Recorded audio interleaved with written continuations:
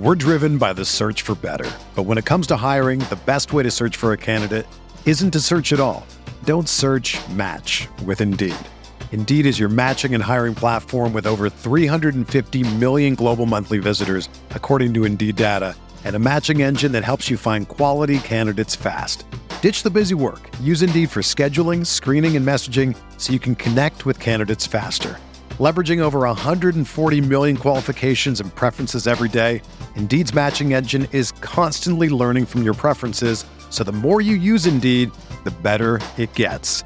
Join more than 3.5 million businesses worldwide that use Indeed to hire great talent fast. And listeners of this show will get a $75 sponsored job credit to get your jobs more visibility at Indeed.com/Blue Wire. Just go to Indeed.com/Blue Wire right now and support our show by saying that you heard about Indeed on this podcast. That's Indeed.com/Blue Wire. Terms and conditions apply. Need to hire? You need Indeed. Clint, how you doing? I'm doing well, man. Y'all can call me Dirty from now on because I plan on getting dirty with George's ass. I'll give you the politically non-correct answer. Let the nuts hang. Let the fucker fly, man. Well, you never know what the hell's going to go on in Morgantown. You get off the bus, it smells like straight whiskey. Whatever 50-year-old white man's out here doing a gritty that night, whatever. But no, I'm serious. The lights went out. Don't worry, guys. Don't worry. It's Dabo doing the gritty. I say right foot creep. Cheers, boys. After Dark, George Whitfield, joined by my running mates here, Trevor Knight and Clint Sterner. Very special guest on a very heavy Tuesday afternoon, Tuesday evening. We're joined by one of my favorite people, legendary college football coach, many athletic directors sit by their phone, hoping he decides to come back. We're joined by Coach Chris Petersen. Coach, what an honor to have you join us tonight. George, my pleasure. Looking forward to talking to you guys. So we're going to roll with Coach Pete tonight, a deep dive into the mechanics of taking over a brand new program, installing not just the program elements, but also getting your family aboard. What is happening that we don't see or understand? The new changing landscape of college football with the transfer portal and with the opt-outs at the end of the season. As guys start to look forward to the NFL, there are opt-outs both in the college football playoff, where we used to think everybody that gets a chance to play for the playoff will obviously take that opportunity. That's changing. And then the bowls.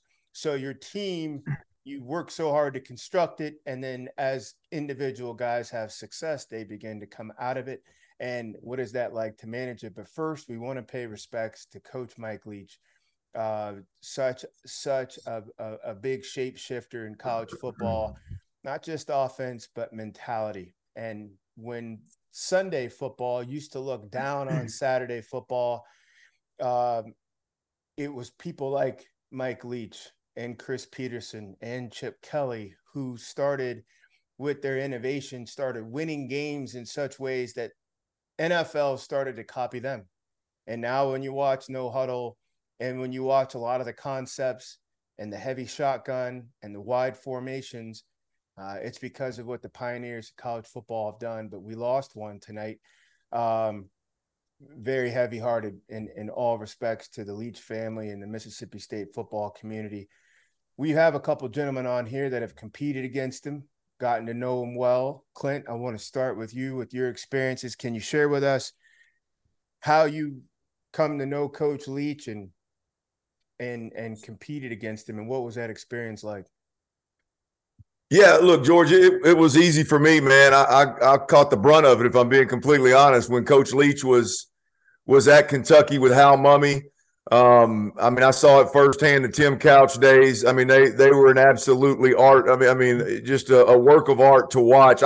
As a quarterback, you almost envy guys that got the opportunity to play in his system. And I think here's the thing, George, is I think everybody that I've heard talk about Mike Leach today, there's a long laundry list of the air raid and being a pioneer in the air raid, which sits, in my opinion, right along with the West Coast offense, the air choreo and the run and shoots and what they were able to do, starting with Hal Mummy and Mike Leach, what they were able to do and the lives that they were able to impact with that air raid system is second to none. When you look at how that thing improved high school football and allowed so many youngsters to play at a high level that maybe weren't 6'4" and could run like the wind, and those guys were able to compete.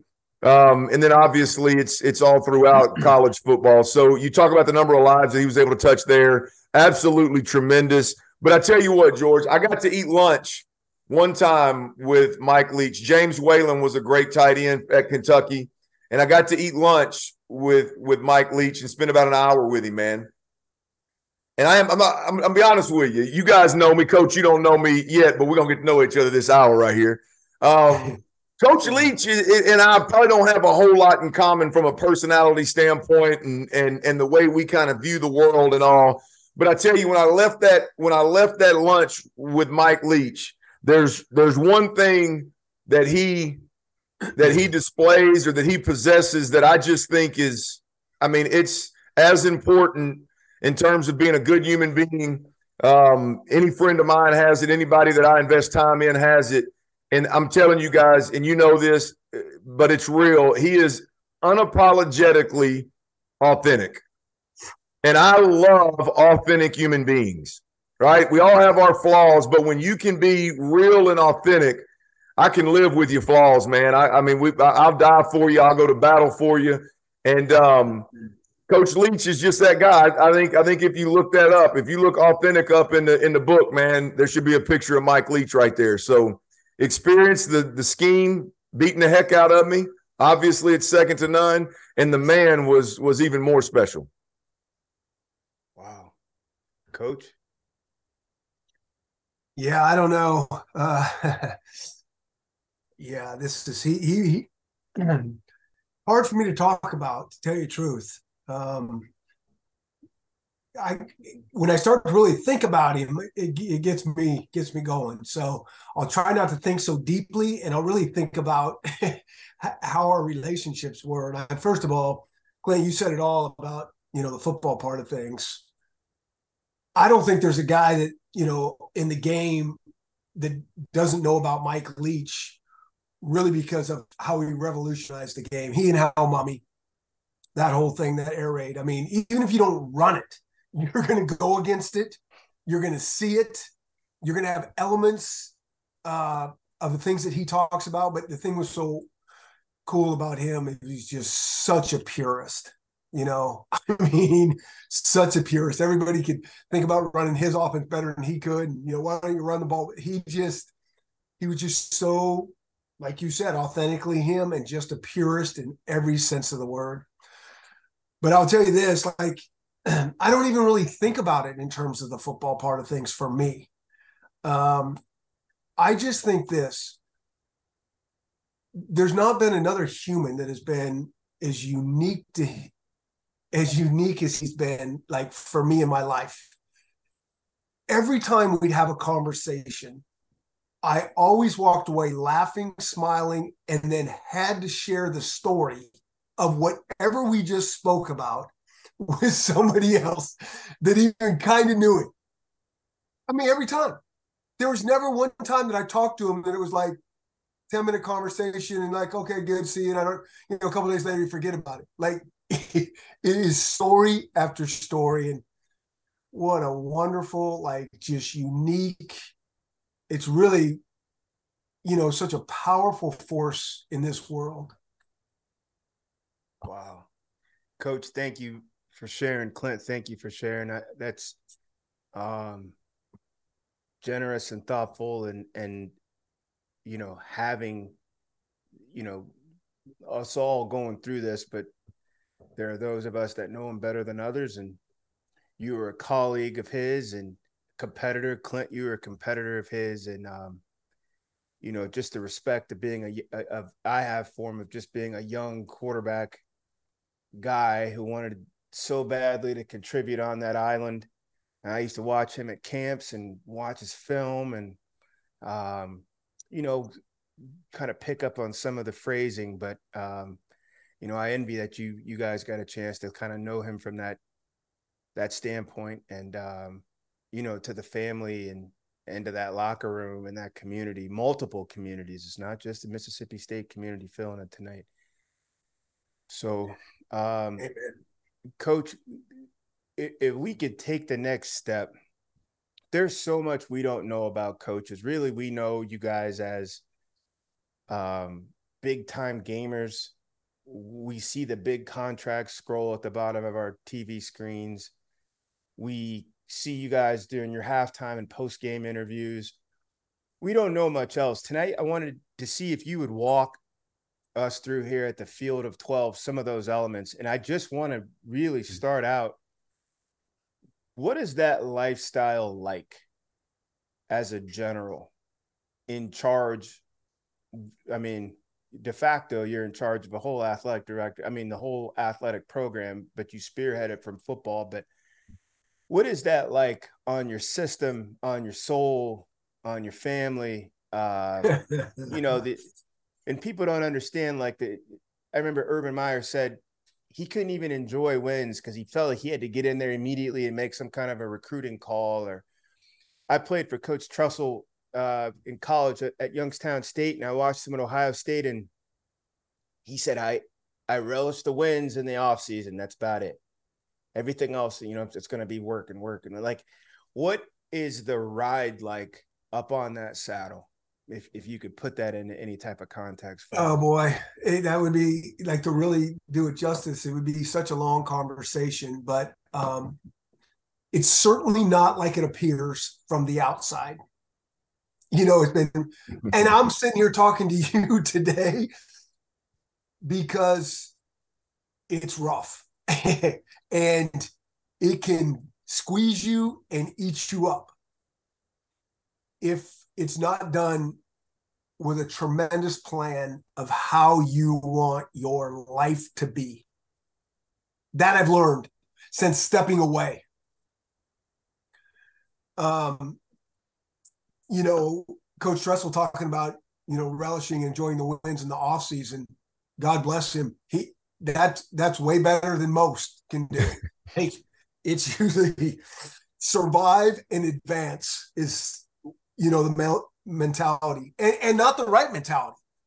But it's just like you started, George, with this question about what's it like for your family? What's it like to be there? It's like, it's just all consuming.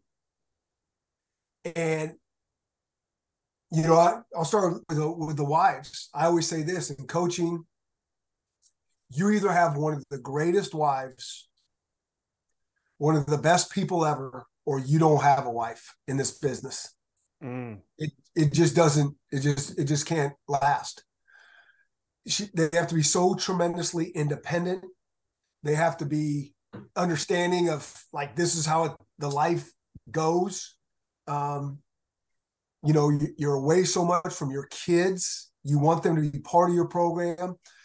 But when you are home, or if you go on vacation, there's 125 kids in your locker room, and there's 500 recruits that you're probably recruiting and looking and paying attention to with your staff. And then there's a building of 50 other people, from academics to marketing to recruiting to training to strength. So it's just going on at all times.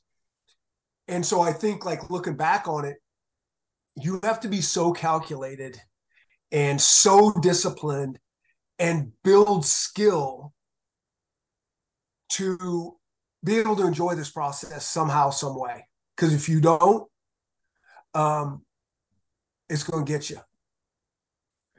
Coach, can you circle back? You said something, man, that intrigues me. A lot of things, not just something. You said several there, Coach, but the one where you said you learned since you stepped away, the tremendous plan that it takes to be able to enjoy it. Can you pull the curtain back a little bit there on maybe an instance or just one of several things that you're speaking directly to there? I don't want you to give away your plan, because I know you got a big future here, but can you pull back the curtain a little bit for us? Yeah, my future's right here now in front of you guys. Well, I'll tell you this. There's not a business person that I've come across, and I've come across a lot of them, a lot of really spectacular people, that entrepreneurs and run businesses, and certainly not a football coach that I know that really has a plan for their life. And let me back up here. First of all, every business person I know is a lot like a football coach in terms of how obsessive and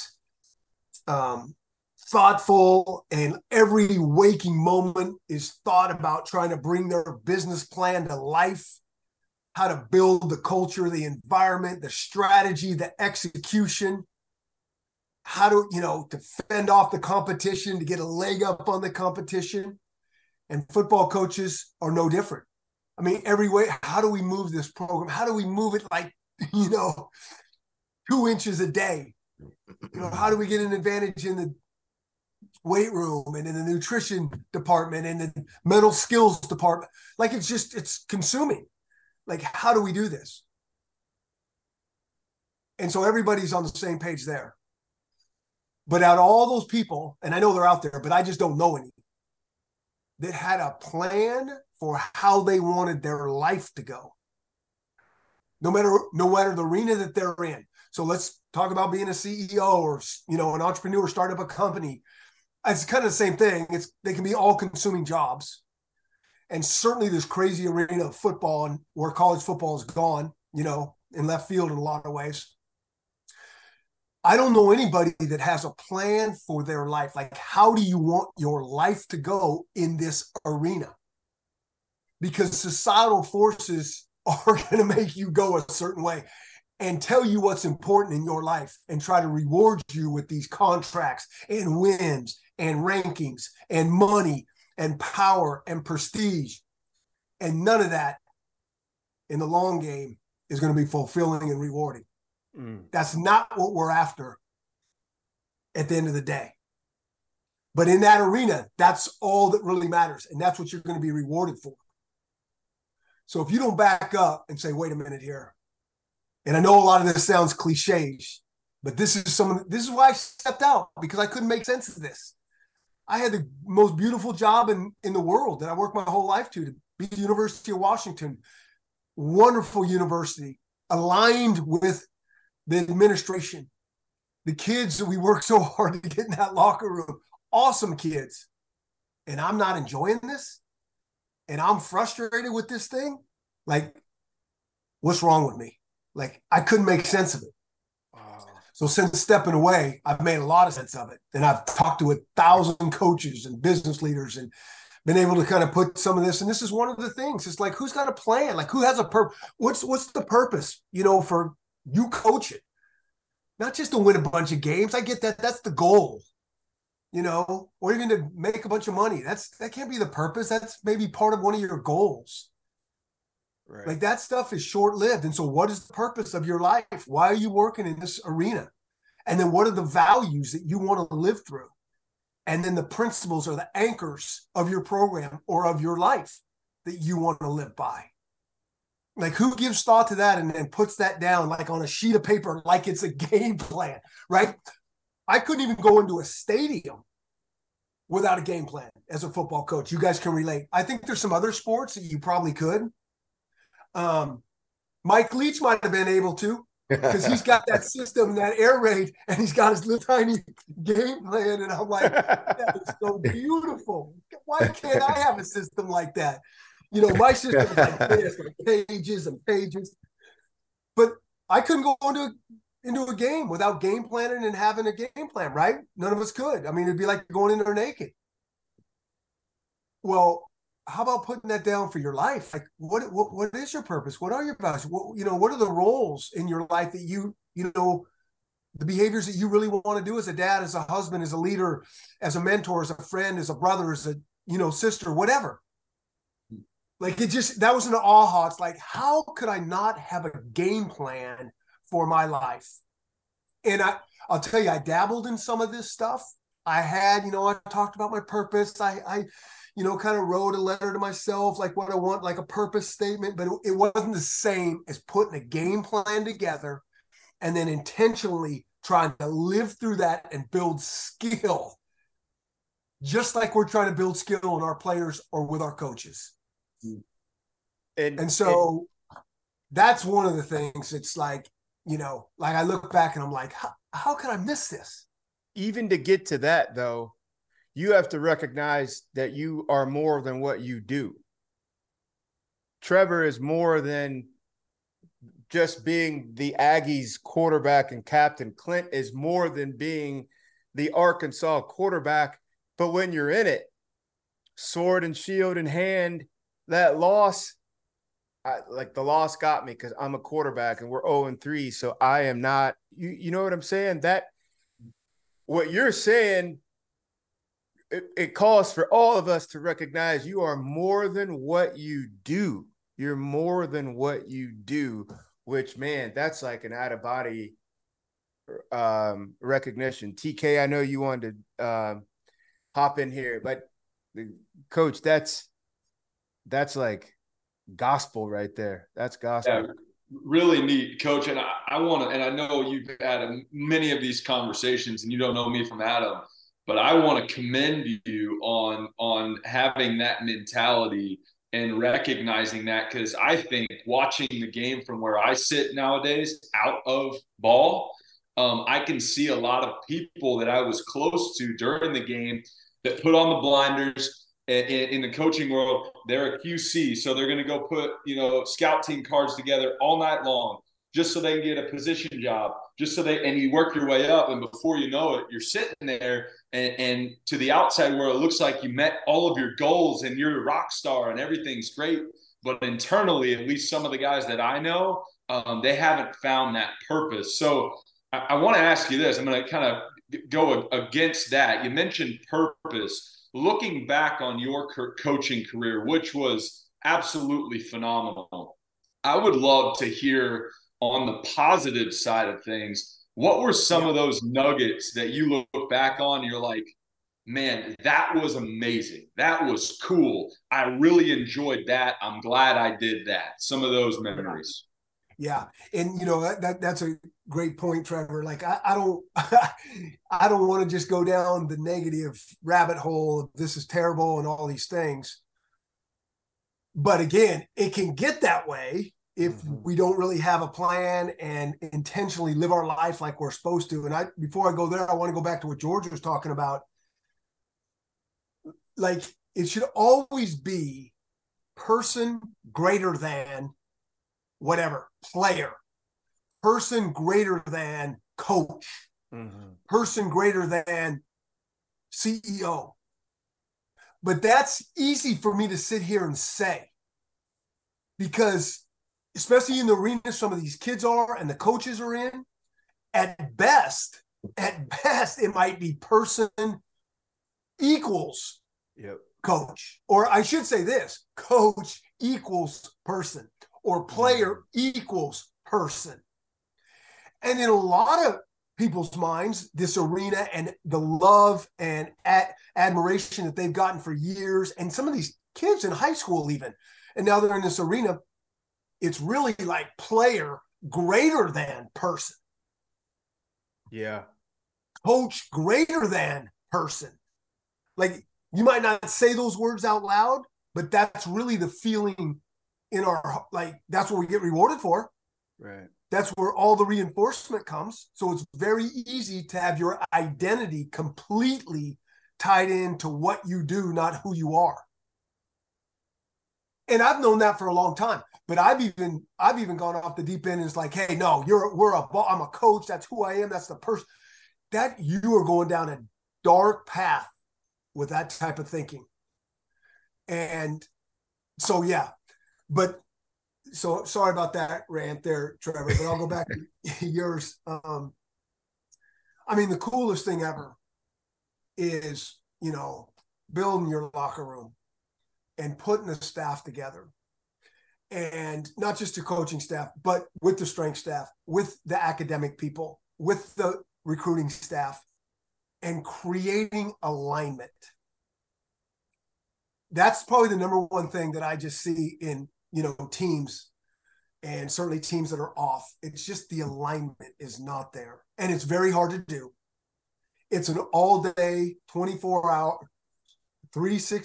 7 days a week, every day of the year type assignment to create alignment. But when you start doing that and everybody's believing in the same things and bigger than just winning football games, it's pretty cool.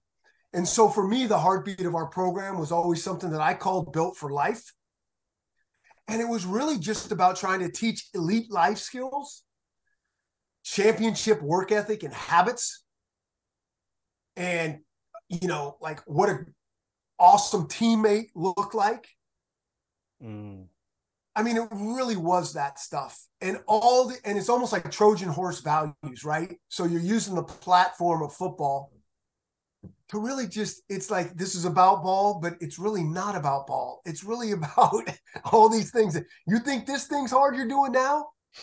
Wow, wait till we get done with this. And, we get out in the real life and you're married and you have kids and this and jobs. And if you can build skill and build a foundation and we're all coaches, right? So it's about fundamentals and techniques.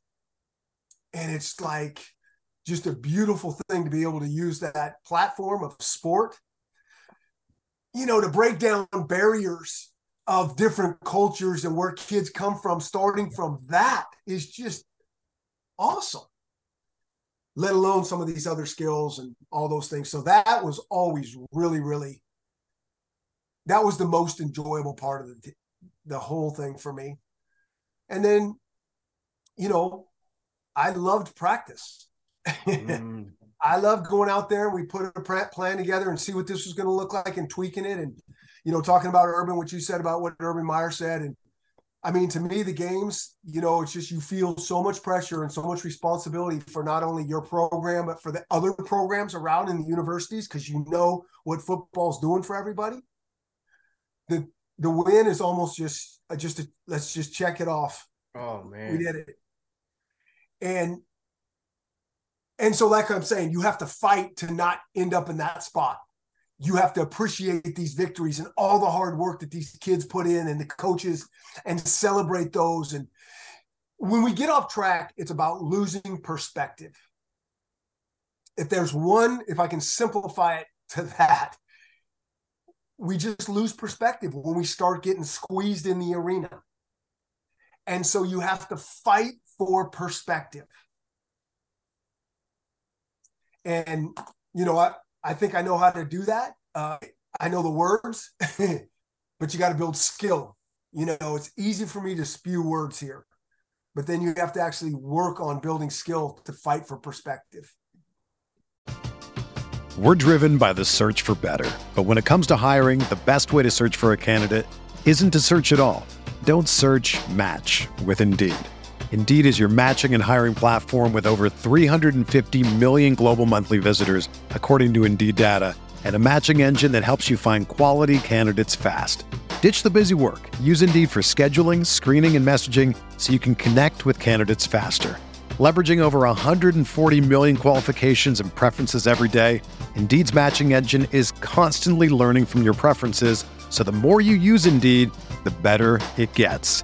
Join more than 3.5 million businesses worldwide that use Indeed to hire great talent fast. And listeners of this show will get a $75 sponsored job credit to get your jobs more visibility at Indeed.com/Blue Wire.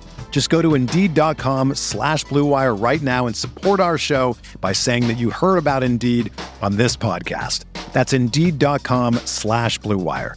Terms and conditions apply. Need to hire? You need Indeed.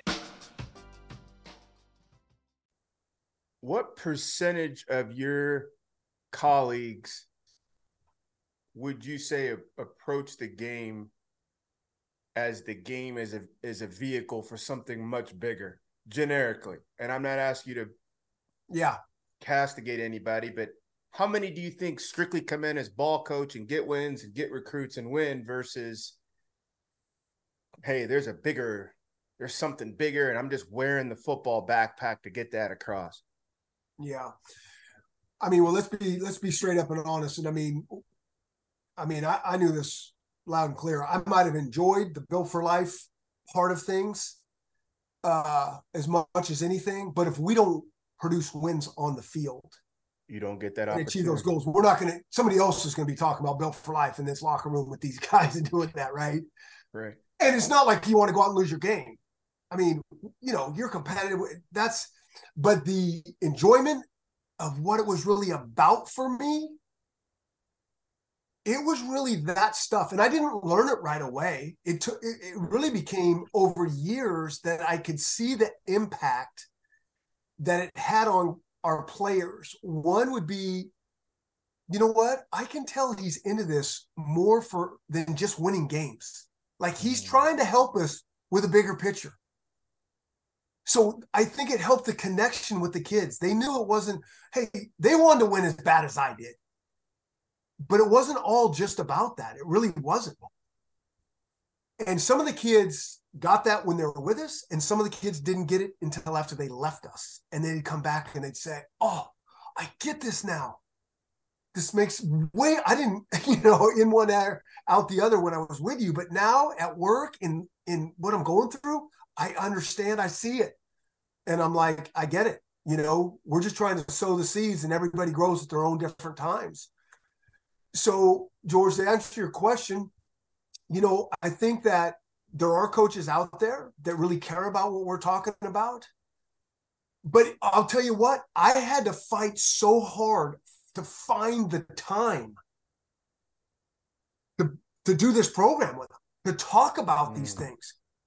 Because it is crazy, the crunch that you're under and how long you can be with your guys. And even if you could get extra time because you're talking about character development and, some of those type of things, not under the 20-hour rule, there's still you got to give them time away from you and your program. And that's one of the things that I worry so much about college football and high school football and specializes is burning these kids out on this stuff.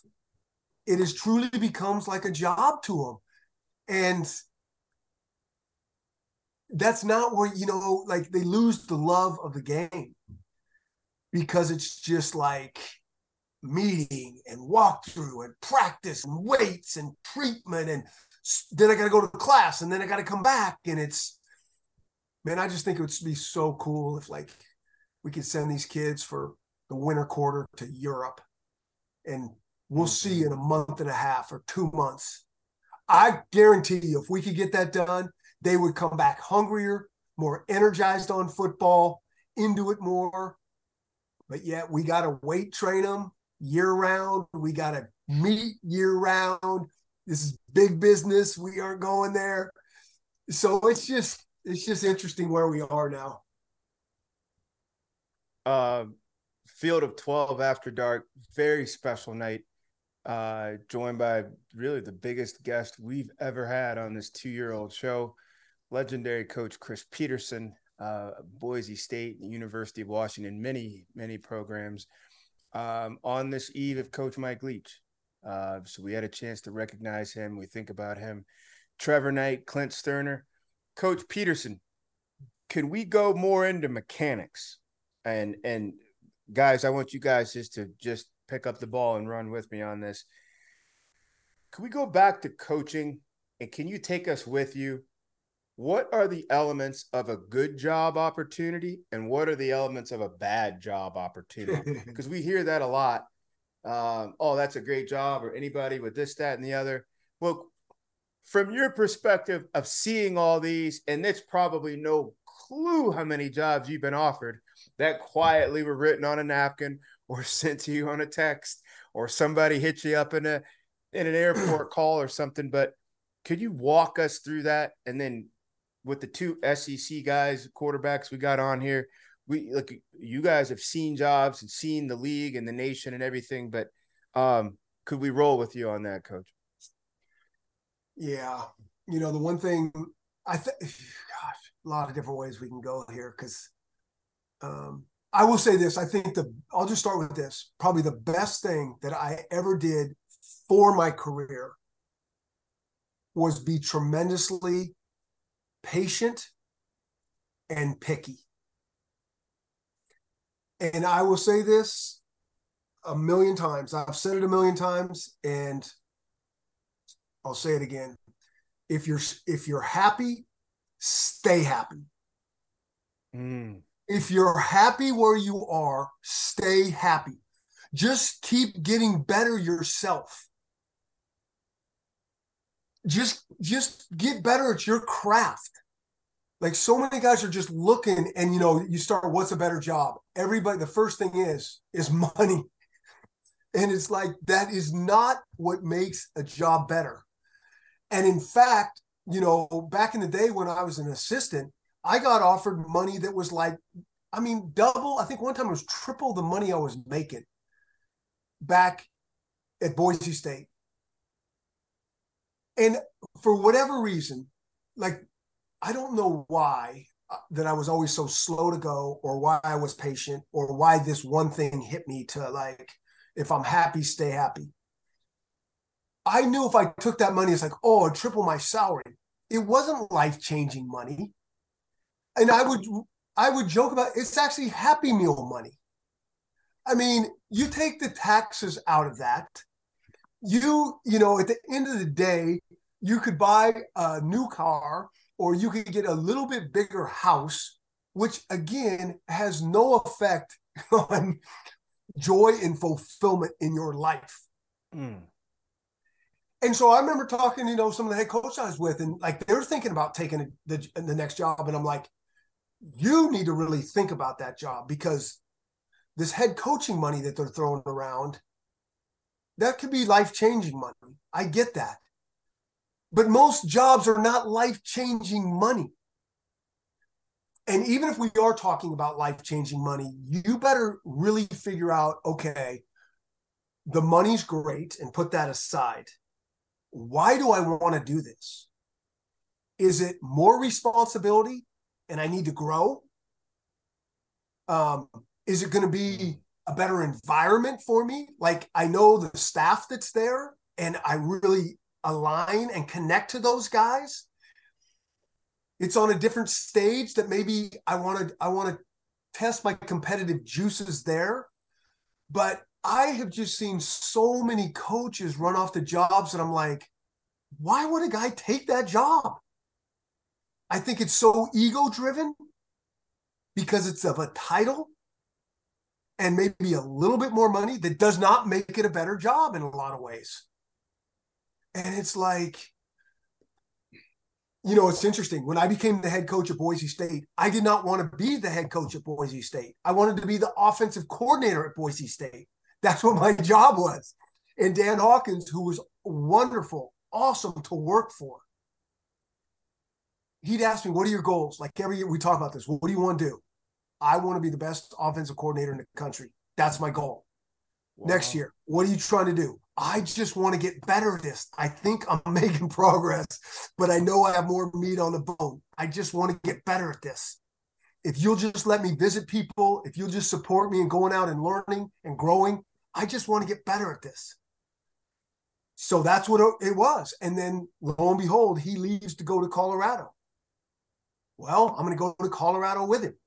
In my heart, I just had no excited to take the same job over there in Boulder. I don't know why. I just, certain jobs give you some juice and some, could even be that nervous energy, but I just didn't have that. So then I'm thinking about staying at Boise. Well, if I don't become the head coach, somebody else might take the job that really doesn't want me as the OC, or I don't align with them. So now it's like, oh boy, I really felt like I was almost trapped into taking the job. And so I take the job, but I just wanted to be the OC. And I was right. It was like, I know, like, so the first year's wild, right? We win all of our games, but it was because a lot of luck involved. I had been there. We knew the kids. I knew the culture. I knew the stuff that we had built with Dan Hawkins. And so the stage was set to have a good team. So I got lucky but that's what I just want to say to guys. It's like, just get better at if you're a DB coach, be the best DB coach in America, and just really be good at that. And then once you feel like, okay, I'm starting to get stale, I feel like I need more, maybe it is to be a passing game coordinator, a true passing game coordinator, not in title, or where you are. It's like, I get there's a shelf life to everywhere you've been. Maybe it's time for a new group, a new league to challenge, a new level, those type of things. But be calculated on what a good job looks like to you. Coach, you mentioned two things. You mentioned two things over the last 30 minutes, and I want you to give me a specific answer on these, as specific as you can.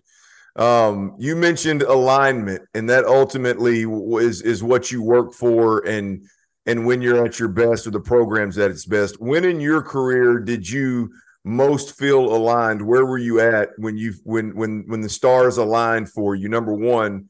Number two, you just mentioned in your career you were incredibly patient. More specifically, when did patience pay off the most for you as a coach? I'll start backwards.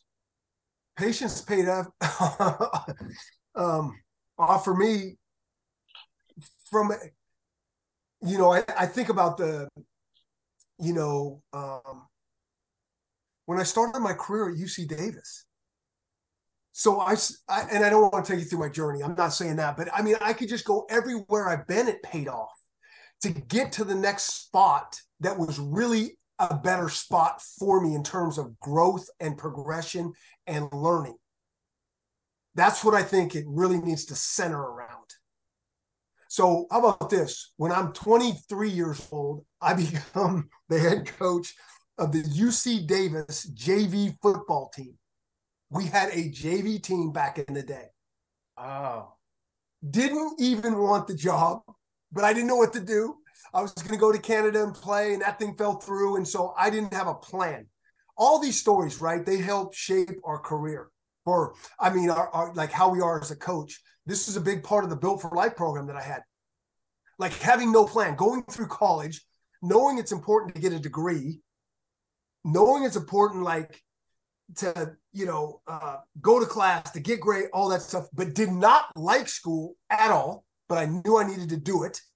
Wow. So that always helped me down like I knew my player, like they don't like school. I get that.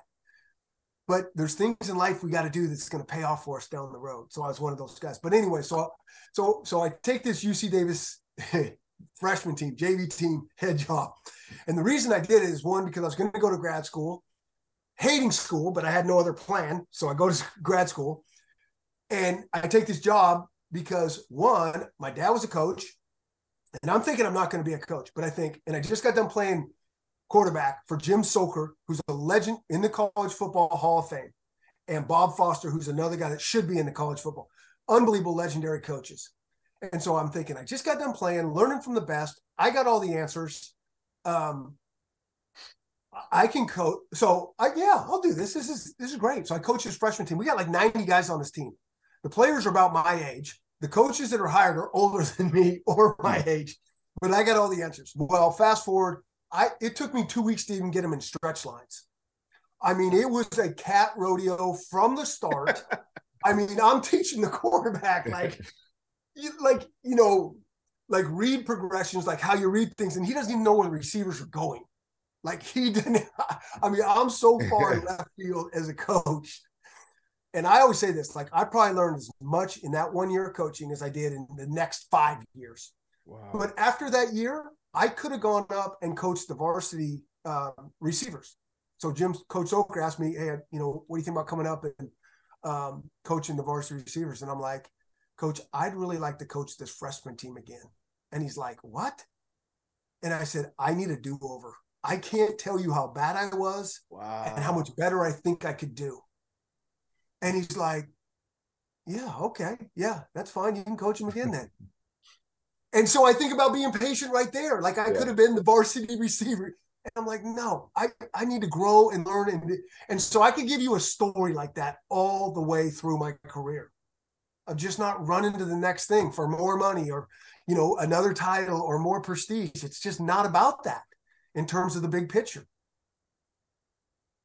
It's good. That's good. Coach, I got a question for you. You mentioned in all this coaching change and chasing money and all those things, right? Again, us on the outside, we see a coach move logos, right? Move schools. And in our heads, hey, they jumped in a time machine and they levitated and all their stuff levitated over and they didn't have to worry about housing and all that stuff. Give us a little insight into the actual logistics of, and whether it's Boise State to Washington or whether one of your other moves of, get family on the phone. What are you doing with your house? How are you getting your car there? And while also trying to be on campus and establish yourself as that leader. Hey, can I even tighten it up even tighter? Yeah. What does the first 6 hours look like? You got the job. Congrats. We on our way. What's the first 6 hours look like? Well, let me say this. Let me just, before I get to the first 6 hours of taking the job, I'm going to go back to this. And I'll say this. It's all fun and games until they're talking about your life. It's all fun and games. Like, everybody loves the drama of, coach is going there. Oh, and who's going with him? And I wonder if I can get a job. And it's just drama. And from the outside, it's kind of entertaining and, interesting. He left there. And I wonder what. And there's just a lot of heartache and pain and misery in these decisions, especially if you're a head coach, because you're leaving these kids that you recruited. And so, that is a very touchy, awkward, hard thing. Because you really care about them and you're trying to look out what's best for the greater good. And then, also your life. And so it is crazy. The stress and anxiety trying to decide, especially when you got a job. Like, if you don't have a job and you're trying to get a job and you're out of a job, that's a little bit different, but that's stressful. But so that is super hard. And so, and then word usually gets out before things are done, before you can even talk to the appropriate people. So then that's frustrating. So then you can't even talk to whether it's coaches, your team, whatever, before word leaks. So that's really hard. And so, like in the real world, hey, we got a couple weeks, or you give a 2-week notice, or, even on college campuses, a professor, they're going to come in this fall. Like, no, you are done in 12 hours. You're out of this building and you are on another campus with a different logo, like you said. And then, so you got a locker room that you just left that is really, I'm trying to think of the appropriate word, like in disarray, because now they don't know who's going to coach them. Right. And that's super hard on everybody. And then you got coaches. Is everybody coming with you? And then you got marketing and recruiting people, and are they coming with you? So everybody's just up in arms. Then you go to the new place, and those kids are like, what's going on here? Who's going to coach me? Who's going to be my position coach? What's this guy really like? And so it is a really hectic, frantic, scattered, unsettling time for probably at least 2 weeks, let alone the 6 hours, George. I mean, the 6 hours are like, let me say goodbye to the people there, and I'll get back to you, and I'm always available, like players, whatever. And then you go to your new spot and you try to calm the waters there in 6 hours as much as you can, and you're trying to meet with people. And then the media, you got to have a media thing, and they want to talk to you. And it's just, it is the craziest experience that anybody could ever imagine. That's a lot of lives affected when you laid out your move, and a small army will either pick up and move with you or parts. And then there's already an army there, which you'll either release or retire or absorb. Like, that's a lot. Clint. So that's what people don't know right there. Like, they don't know the drama it's playing. Like, when I even stepped away from Washington, that was one of the hardest things I had to ever do. Leaving Boise State was so hard. But on both cases, for me, I felt like if I stayed, the program wasn't going to move forward where I was in my journey. At Boise, they needed new energy, new life to take that thing. I had hit a wall The arena had squeezed me, and it wasn't. I needed to move forward. There's a shelf life, I think, in most places. And because I didn't make myself healthier, which, is kind of that game plan that we were talking about earlier, which is a whole nother long conversation. The wall squeezed me again at Washington at the end of my 6-year run. And I was just like, this is not going to be better for these kids and these coaches and everybody associated with this program if I stay here the way I am. So that made me feel like that gave me some peace of mind, even though people on the outside would not understand that. But I knew in my heart, this would be the best thing in the long run for everybody involved. Right. Coach, how difficult do you? I'm looking through Boise State. You took over with a program that you at least knew a lot about, obviously having been there, pretty healthy. And then at Washington, you followed up Sark, and I think, correct me if I'm wrong, but that was a pretty healthy program from a standpoint of wins and losses at least. How different do you think it is for a coach that takes over? Look, I'm looking at the guys that are in the top 10 right now that took over SC and TCU and LSU and just created, great culture, great winning habits, obviously. Like literally they captured lightning in a bottle. How different is it, do you think, taking over a program like that versus like your two big time experiences of having taken over a team that's won some ball games? So I think if you take over a healthy program, one you've been in, a lot easier, right? Because you know the things in your mind that you thought were good, things you could tweak and change. You know the kids.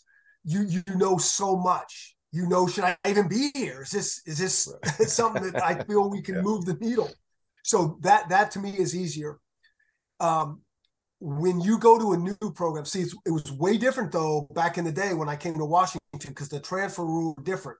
So it's going to take longer. And I've said this a handful of times.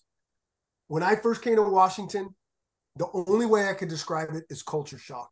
Culture shock for me and the staff that I brought with me, and culture shock for the players that were left looking at us. Now, this is what I say. I love Steve Sarkisian. I consider him a friend. He's a great dude. He is a big-time ball coach. But my way, our way, completely different than his way. And so all these kids were recruited under his regime, and this is how we were trained, this is how we do it. And we're kind of thinking, why are you doing, this is how we lift weights. And they're like, no, we don't lift weights like that. We lift like this, or our academic philosophy is this, and so it takes so long to create that alignment again that I'm talking about. Nowadays, with the transfer portal, if guys don't like it, they're out. You bring in 40 new guys. These places are bringing in 40 new guys. So now guys are going to be there willingly. So that's maybe the benefit of some of this transfer portal, like can transfer right away.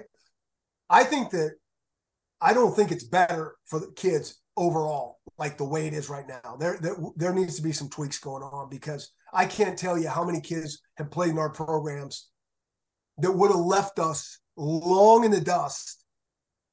And we were able to really change their life in a positive way. Had the transfer portal been in effect, like, this is too hard, this is what I signed up for, and then are glad they stayed and worked through it and all those things. But anyway, that's a different time, Clint. That I guess the point is, you can make change more rapidly if you have your vision and your style and your way, and you really define expectations. And you get guys that really want to be, because I think in the older days too, guys are like, this isn't how we did it before. And this is how Coach so-and-so said it. And so there's a lot of, it takes a long time to build that. Well, now guys are going, I didn't sign up for this, I'm out. Well, okay, we're going to get 40 new guys in here, and this is what we're all about. You can move the needle maybe a little faster than it took us 3 years to do some things. Really good. Coach, go ahead, Jordan. Go ahead, Trevor. I know you wanted to ask him about that opt-out, how guys kind of get there and start making their own business decision type deal. Yeah, I did. Coach George, why don't you ask him that? Because I got an X's and O's question for him to follow up transfer portal talk. Oh, well, you go, then I'll go. Stay with Yeah, me. well, I want to take you back, Coach, and I know we could spend a 2 weeks talking about all the X's and O's and the good plays, the bad plays, and all those different things. But specifically, me as a young guy, I'm watching the 2007 Fiesta Bowl, and a game that I know is I probably see that very Oklahoma. very, I see that Oklahoma. Oh yeah, no doubt, no doubt. And I'm watching this game.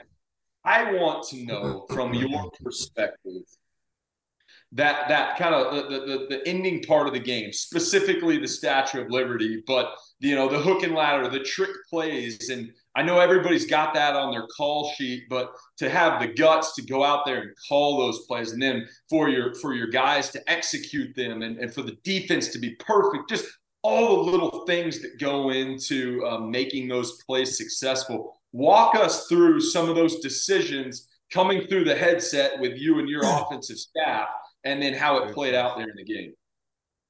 Yeah. Well, first of all, that's a little bit of our style, kind of who we were anyways, in terms of taking chances and just going for it. That's the first thing. Our mentality was a little bit like that, always at Boise anyways. The second thing is, let's be realistic. We were not going to be able to line up and beat Oklahoma running power or ISO at those guys all game long. Although we did have a physical team. We really did. We got a good team. But again, we weren't going to match up that way to them. So a little bit of those two things, when you think about those things. The second thing, kind of starting with the hook and ladder, that really was not that difficult of a call, because the time we had, there was I can't remember, 15 seconds or 18 seconds. We had to score.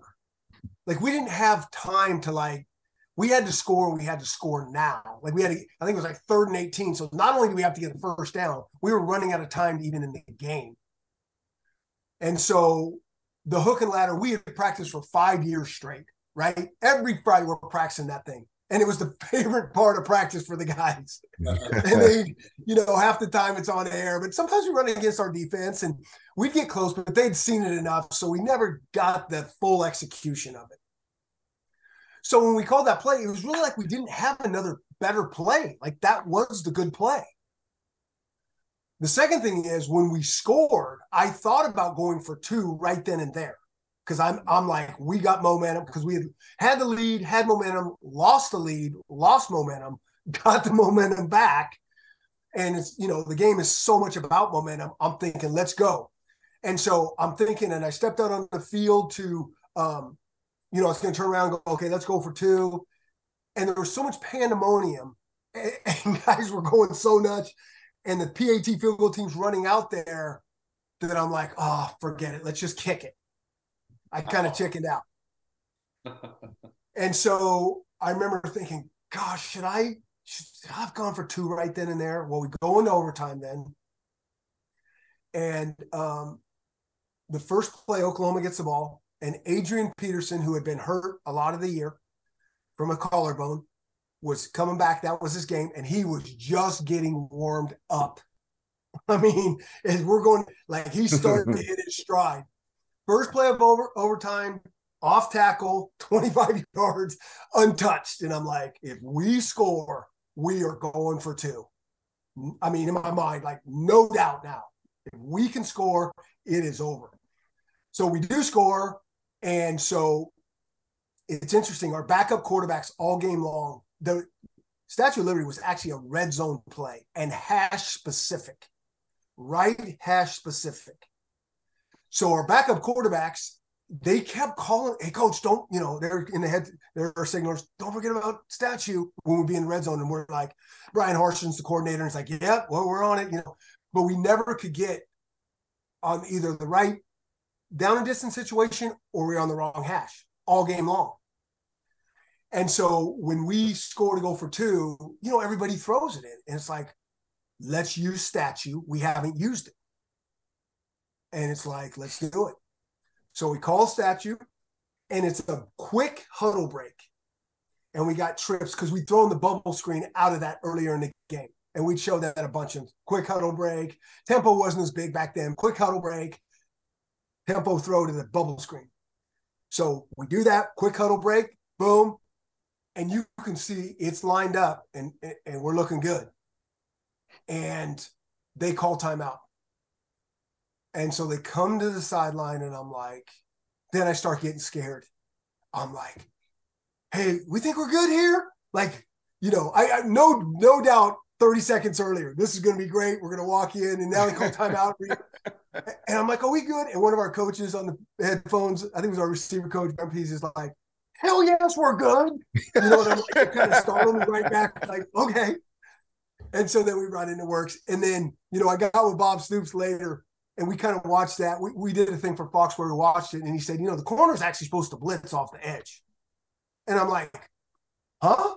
Like had he come in here, I would have probably had egg all over my face. And I'm the worst coach in America. And what a bozo trying that in that stage. And so, yeah, a little bit about that game. Unbelievable. Wow. Hey, Coach, again, I just want to thank you before we get off. I want to thank you for not just the time, but these pages of notes and this insight and really, gracing us. Your schedule is still heavy. You may not be standing in front of a team room, but the demands and everything. So thank you again for just sharing with us and our community here. Question: portal, NIL, or the early opt-outs, transport back into this time as a general, which is the easiest of those to adapt and tackle? And we're talking about the portal, opt-outs, and the NIL. Which is the easiest of those three you think would be to adapt to and say, hey, we're in? And which one would you say, oh, hell, like this whole thing is I just want to get your take on, again, from the tip of the spear, how are these, because we talk about this stuff all the time, but we're not leading an entire program and we're not trying to hold continuity to this thing. And we're not under that gun. We're not under the pressure. Yeah. There's no easy one to tackle first, I don't think. Let me just say this. I think the opt-outs, and this is, are you talking about opt-out of a bowl game or leaving school early to the NFL? Probably both, because even, as we all know on here, a great percentage of the underclassmen that show up at the NFL Combine go undrafted. Right. It's a staggering 70% of the underclassmen that heard one agent tell them, I think you're a third rounder, that's enough for me. And then they're watching the whole they're watching the draft, house full of folks, and it starts and ends with them never hearing their name, and they already gave up their spot in college. Yeah. So I 100%. I think the opt-out thing, if you're going to be a first-round draft pick, whether you're going to leave early, like let's say you're a junior, let's start there. You're going to leave early. I'm contemplating, should I leave? And I'm going to give me, a first-round grade. That doesn't mean you're going to be drafted in the first round. That means you have the potential. They haven't done their history on injuries, character stuff, all those type of things. But if all indications you got a really good chance to be drafted in the first round, I think there's a really strong percentage you should probably leave and go to the NFL. And maybe the same thing for the bowl game. If you're truly going to be one of those first rounders. But if you're going to be a first rounder and you played in the bowl game and got hurt, you're still going to get drafted high. The worst case scenario, ACL, right? Like a year injury, really.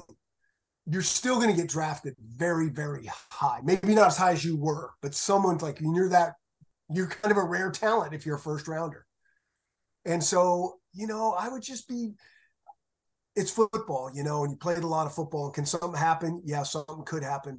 And then whether a guy should come out or not, I think it just depends. Can you up your stock? Do you have more meat on the bone? I know this.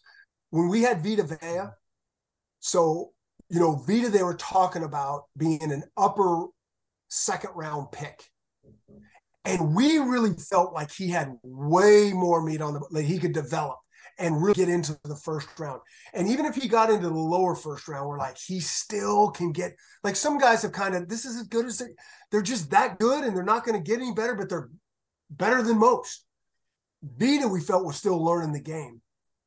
So he decided to come back, and he probably made himself $10 million coming back for that extra year. Just where he went with the signing bonus and the draft and all those type of things. So there's, you know, and I get it. You could get hurt and it could knock you a little bit, but, you know, I think you just got to, you know, you got to look at each case individually. The portal, again, I give the same advice with my career. Like, I think you need to be slow to go somewhere. I think quarterbacks are a little bit of a different issue because there truly is only one of them. And if there's a guy that's young and he's the guy, you kind of get that.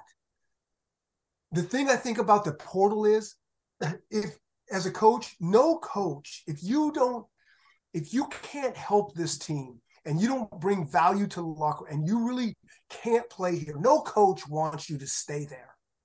They want you to go, if you're not this level of player, they want you to go somewhere where you can play. Now, you may take a little more seasoning and developing to get the time that you want. But the grass, I mean, that grass is not always greener. The grass is greener where you water it and you fertilize it. And stop second guessing you should be somewhere else. And I will tell you this, from the guys that I've been involved with, that I've paid attention to them transferring other places. And this is even me stepping out of it for the last 3 years and paying attention to the guys I know. I have seen very few where it got better for them. Very few. The majority is either the same, but probably worse in terms of playing time, all those type of things. It's usually worse. Yeah, all that. And I know they're kicking themselves thinking, I should have just hung in there.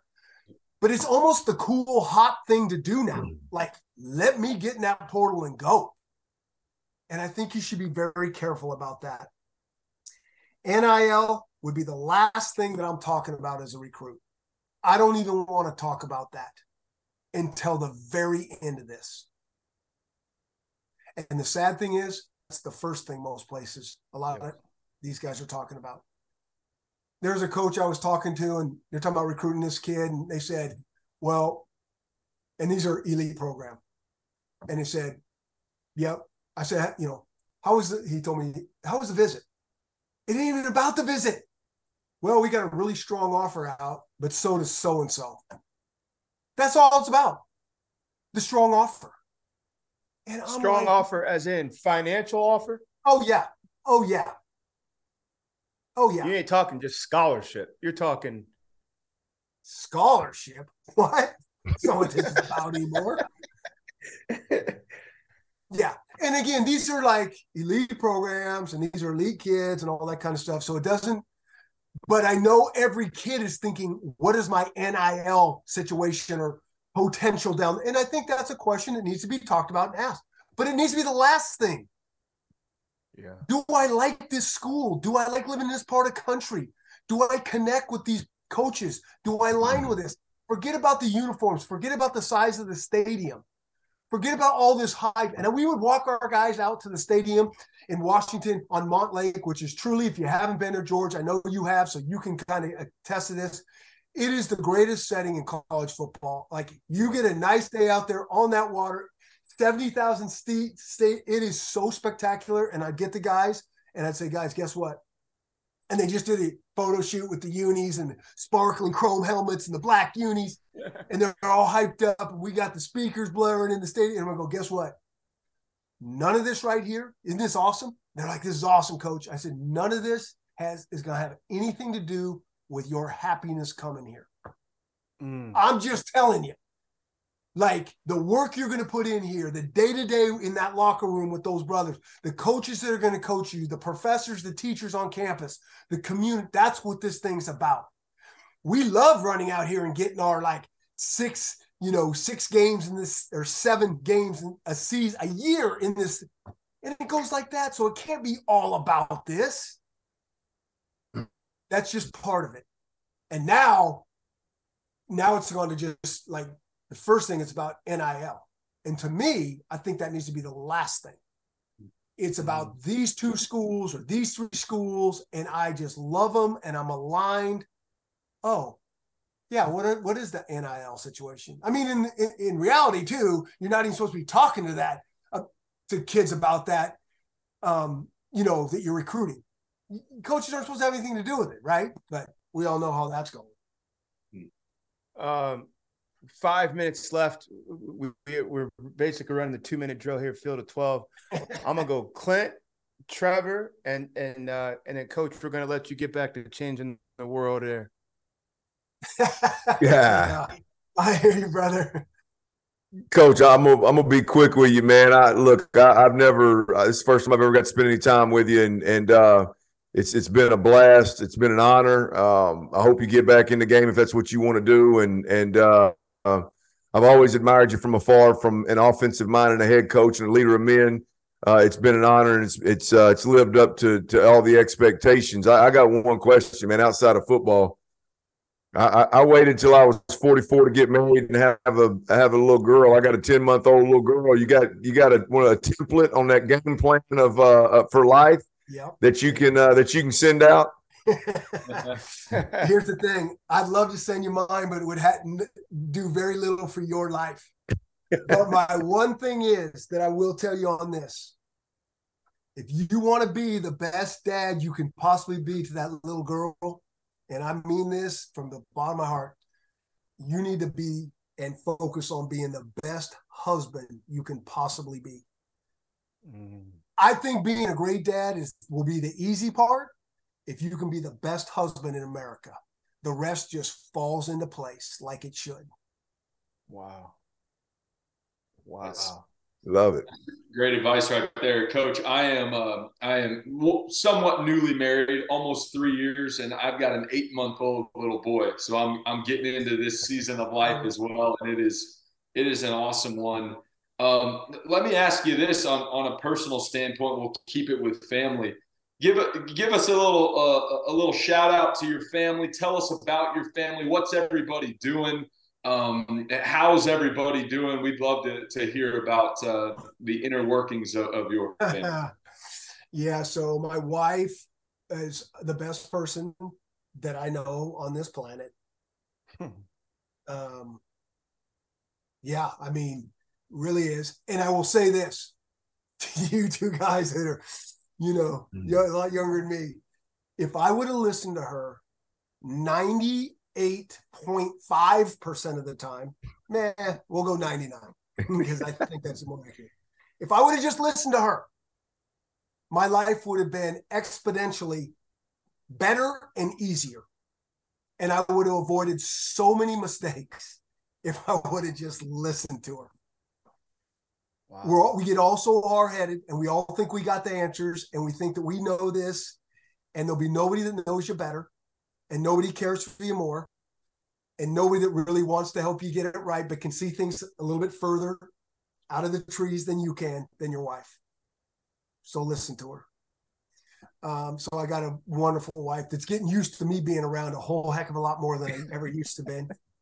And so that's really testing how her patience and how good of a person she is. And she's awesome. And then I got 2 boys. One just graduated from college a year ago. He's working downtown Seattle.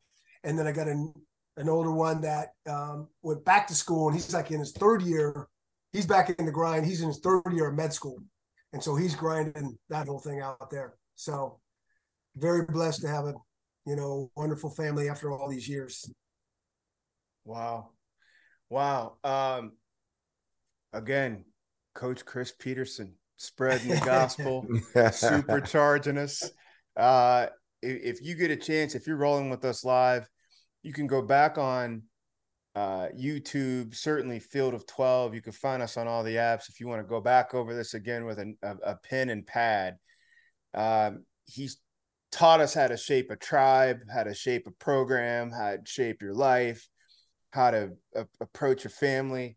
And I had an idea it was going to go like this. I knew we weren't going to be talking about two gap schemes and all. I don't even know anything about that anymore. yeah. But again, what an honor, what a true honor, Coach. Thank you for coaching us, all of us tonight. You're one of the classiest, most respected men in this sport, and this show is dedicated to the sport of college football. So, what an honor for us. On behalf of Trevor Knight, Clint Sterner, and the legendary Coach Chris Petersen, this is George Whitfield, Field of 12 After Dark.